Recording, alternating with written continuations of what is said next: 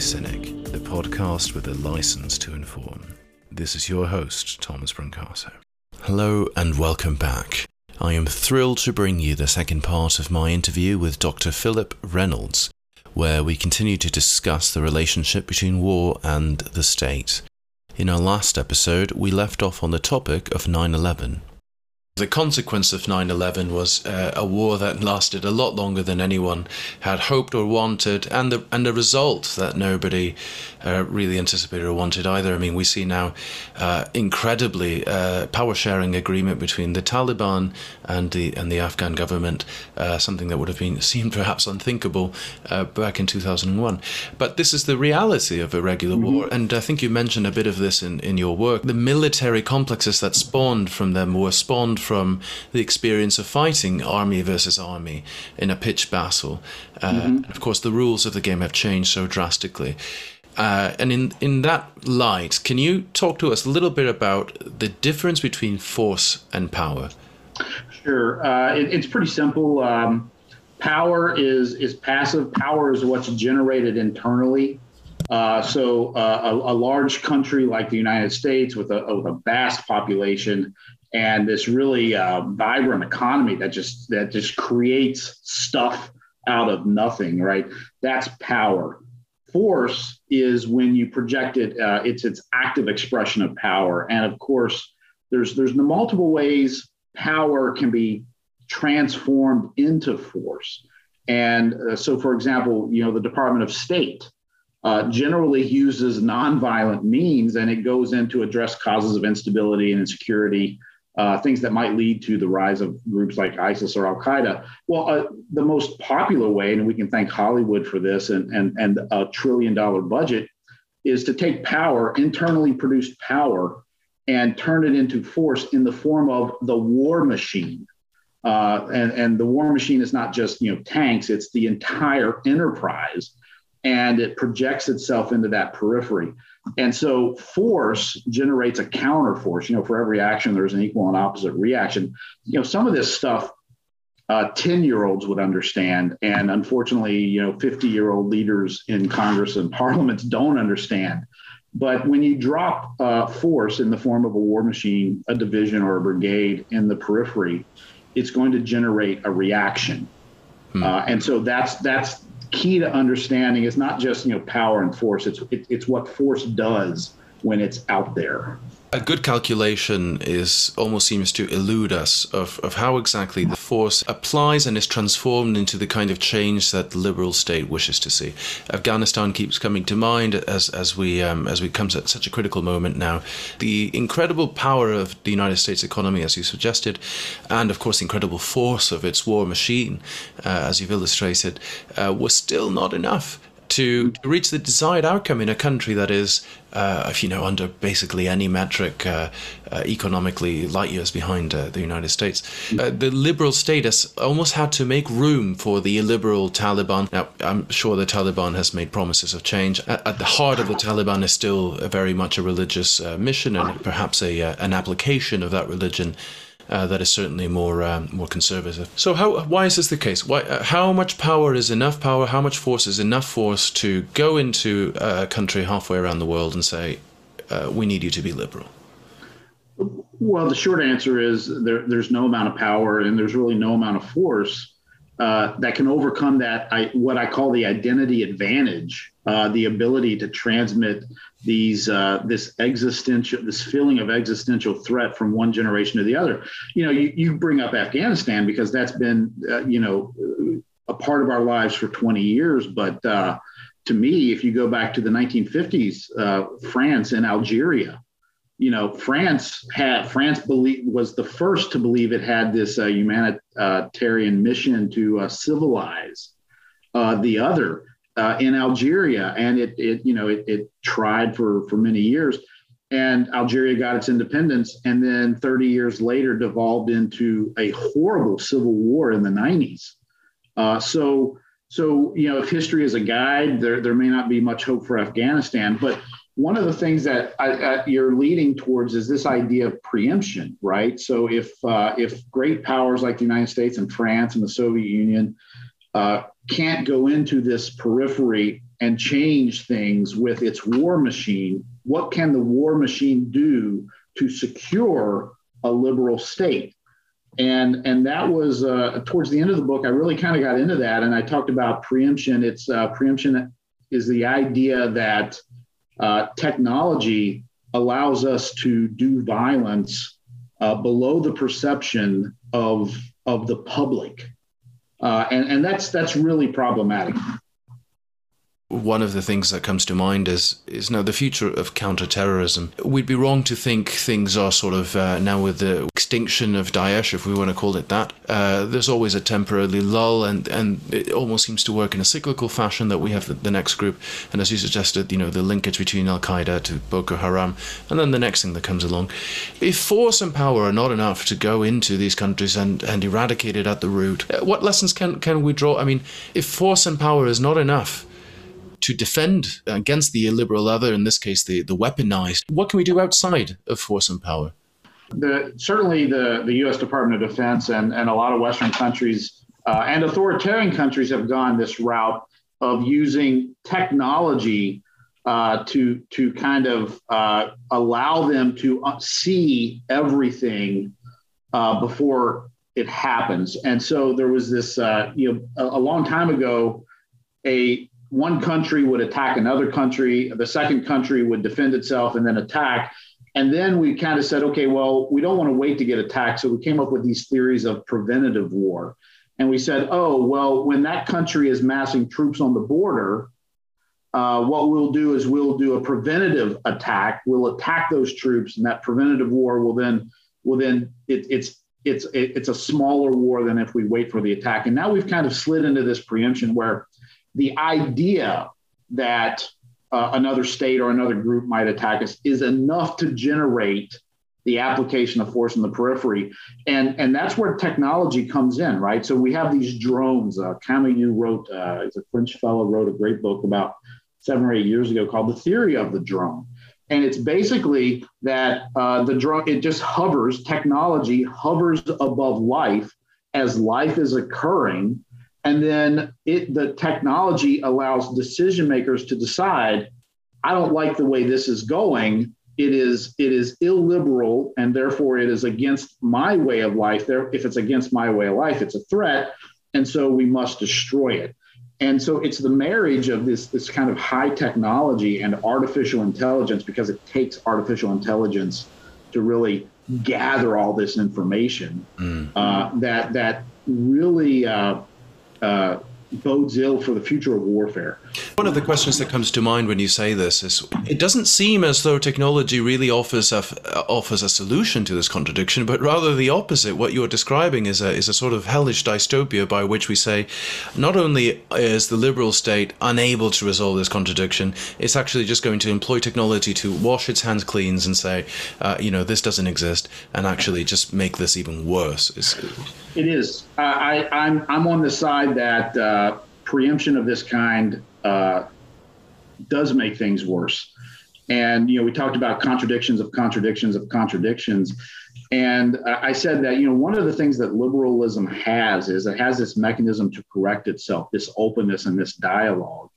What has happened in the West, particularly with the United States, is that drone strikes occur below the level of public perception. And this really goes to the sense of justice. And I got to walk the dog a little bit. So this is kind of some high philosophy here, but justice requires risk, right? The risk to the party administering the justice. That means that if I'm going to take it upon myself to kill you, there is a risk to me to do so, and I am willing to accept that risk. So let's go back to December 7th, 1941. Japan attacked the United States. The United States voted to go to war. They said, we will go to war. We risk war, death to millions and millions of Americans in order to get justice for the attack on Pearl Harbor. Now, if you fast forward to 2021, these drone strikes are being controlled by the Department of Defense, and some would say the CIA is still conducting them, although there's discussion that it's been taken out of the hands of the CIA. But is that justice when the perpetrators of the justice cannot be touched. So if in the illiberal periphery, in these areas in the Sinai, in Yemen, in Somalia, when a drone strike occurs, they can't fight back. There's no person standing across the valley from them. There's no person in the building with them.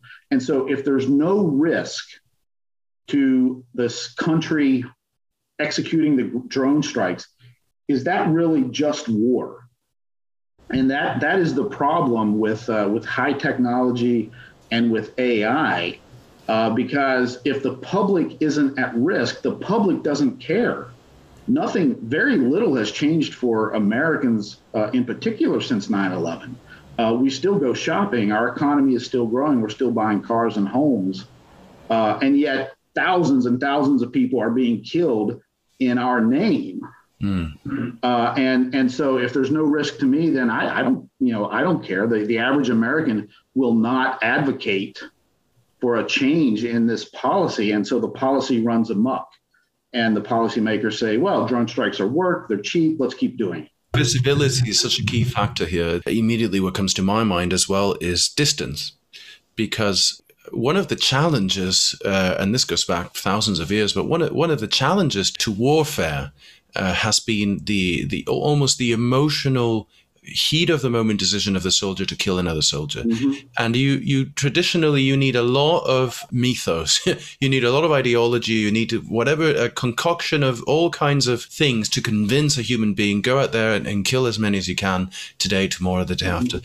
And in a way, I think it could also say, well, that is a natural barrier for liberal states not to engage in too much illiberal means of destruction. The way that you could think of the Wehrmacht in World War II, zealed up with their mission. Liberal states don't tend to think of their armies this way and don't train their soldiers to become death machines because there's a visibility aspect to doing that. Mm-hmm. The American public in this case would know, hey, what are you doing? But the interesting thing about you just mentioned with these drone strikes is how invisible it is, not only to the public that is ultimately responsible for enacting policy, but also to the practitioner. Because I think there was a study, I'm quoting things off my hat here, but there was a study that measured how much distance from the event taking place. In this case, you have a drone operator that could be thousands of miles away, and the drone itself doing the killing. And there was a lot less reprehension, a lot less of a barrier to being able to execute, to kill, the more distanced you are. And I wonder if we can apply that to a more macro scale. Is technology blurring that visibility? Yeah, absolutely. I think you might be referring to the psychological cost of killing by a fellow named Grossman. Came out about 1995, 1996, and he mentioned that the what it takes to stab a man, because you're that close, you feel his breath, you feel his blood, that the emotional toll is much higher. And it lessens as the various means of violence are used: pistol, rifle, artillery, bombers, and so there's very much that distance aspect you talk about. There's physical and emotional, and what drones have done is it's removed both the physical distance. The physical distance has increased quite a bit, and that the emotional distance has somewhat increased. I have read some interesting articles, some research done that says the drone operators in Nevada, these drones hover for 8, 9, 10 hours. They get to know these people. These young men are husbands and sons and fathers, and they're with their families, and they're at a celebration, and then they get in their car and the order comes to, execute the drone strike. And so there still is an emotional cost. But it goes back to this idea of justice, right? The soldier always is told that you did it because we are seeking justice. And so when they come back and they have their emotional problems, there's this emotional toll. Ultimately, they are told, you are not a murderer. You are executing justice. You are an executioner. You're not a murderer. But for me, the idea is that if the American public is not at risk, then it doesn't feel the pressure to address the policies. And so policymakers are using technology in a way that is probably going to backfire at some point when these peripheral groups, these illiberal groups in the periphery say, we can't fight back against these drones. So let's go to Nevada and we'll blow up shopping malls and we'll kill people in their homes there. That's the horrifying thought for me, anyway. Yeah, I can certainly share how horrifying of a future that would be. One of the questions that springs to mind as you've just mentioned that is when we think about where all of this leads, you think about the immediate future in the next 5-10 years and how the liberal states will develop. Do you think it's more likely that the liberal will finally defeat, consume, and eat the illiberal, or that technology actually transforms us into the illiberal monster? I'm something of an optimist. I think that, like I said, liberal states take a long time to change, but I think it's finally happening. I think after 20 years, there's less of an appetite to go in and transform these areas into, Springfield, Virginia, or, New York City, or whatever the case may be.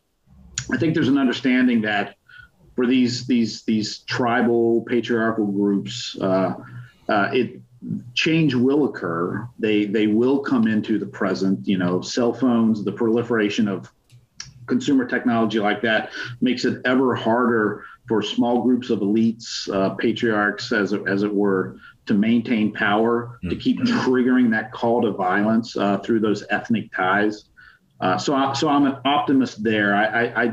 The appetite just isn't there any longer, I think. And we've seen it. The President Biden has said it's over. We're getting out of Afghanistan. What the future holds for Afghanistan, we can talk about. We've said Algeria 30 years later had its own civil war. I think similar things will happen in Afghanistan. But no, I'm pretty sure that there's no real amount of power or force that's going to overcome that identity advantage.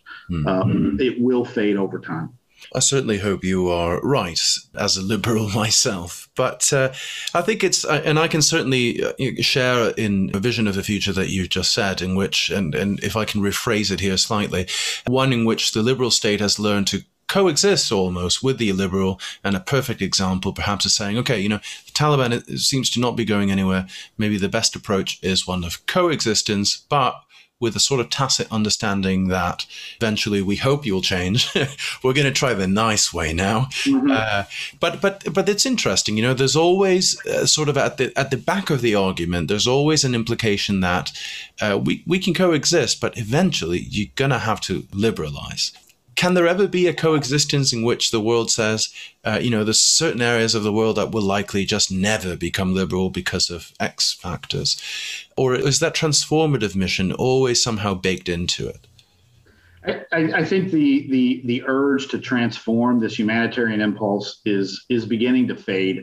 There's an uneasy coexistence. In the United States defense posture, the policies are now one of Taliban, you can do what you're going to do in Afghanistan, but if you come out of Afghanistan, if you come to New York City or Chicago, we're going to stop that. There are still problems with preemption. There's still problems with the hovering eye, but I think that we're settling into an uneasy coexistence. The idea is that illiberal states are a greater existential threat to the West, Russia, China, than groups like the Taliban or ISIS or Boko Haram. I do believe that, France is heavily engaged in Africa. I think the United States and Great Britain will remain engaged in low-level conflict management, if I can coin a phrase, in Iraq and Afghanistan. Australia will always be there with us.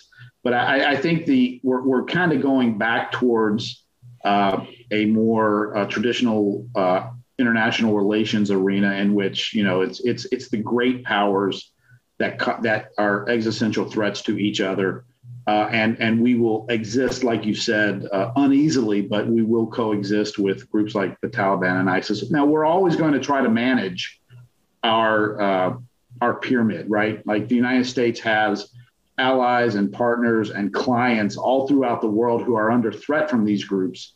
And so there's always going to be some engagement. We're simply not just going to be hands off. One of the quotes that I picked out here from your work in Ouroboros 2017, and I'll just quote it straight at you: "A never-ending war of maintenance that sees terrible deeds done in the name of a great good." Now, I'm probably taking this quote completely out of context, so you'll have to correct me, but what I understood from this is largely what we've been talking about today, about this transformative mission of liberalism, and of course, once it identifies this liberal target, singling it out for sometimes an aggressive excursion to say, right, we're going to liberalize you. But this is markedly different to the more positive end that we have here today, so which is one of course, of being able to see coexistence and seeing real-life examples of this playing out. Have these last 4 years changed your mind, and would you end the book differently now?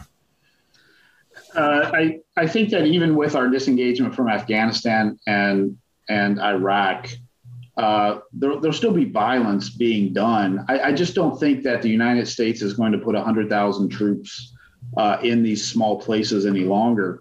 The West has, like I said, clients. It has its own pyramids of cooperation. And so that will occur. Nigeria is a partner with the United States. We both have common goals against Boko Haram. We support countries as part of the AU mission in Somalia against al-Shabaab. We're working uneasily with Turkey. And of course, we're still in Iraq, supporting Iraq against ISIS. And so the war of maintenance may not make it into the headlines, but it's still going to be occurring. Coexistence doesn't mean an end to violence. So things are still going to be done. I don't think that you're going to see 100,000 troops from any Western country put into some of these places, not for the foreseeable future. Well, I certainly hope not. One last question that I've got for you today, Phil, is a bit of a strange one, but throughout today, of course, we've been talking about international relations. We've been talking in the big picture. We've been talking about almost United States foreign policy, foreign relations. There's always the other, which is on a map that you can point to. But actually, this question's flipping it on its head. And it's if we can actually internalize some of the conclusions that we've reached today, that you explore more in your book, about this contradiction and this transformative element that we can find within liberalism, the liberal state. But if we can internalize that into the liberal section of society, because perhaps it would be wrong to assume of the liberal state as entirely liberal, or certainly there are hierarchies of liberalism within the liberal state, including very unliberal elements. And I'm sure the US this year, with the storming of the US Capitol and all of the drama of the last 4 years of the Trump presidency can attest to that.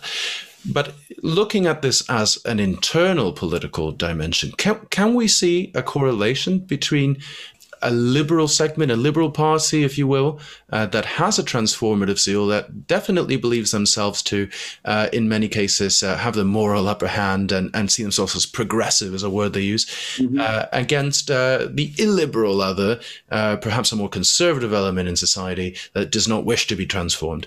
Is there any parallel here, and can you talk to us about that? Sure, there is. You know, the identity politics and identity conflict, the rules of that are basically the same anywhere. You know, in the United States after January 6th, a lot of people realized that, you know, there's about 20 to 25% of the U.S. population broadly in the South and some in the West that sees themselves put upon by the lowercase L liberal progressive policies that seek greater civil rights and greater wealth redistribution. And what I tell everyone is, we need to lower the boiling point a little bit. We need to reduce some of the rhetoric because what we're doing is, by identifying ourselves as we are the good, you are making other people go, what, I'm bad?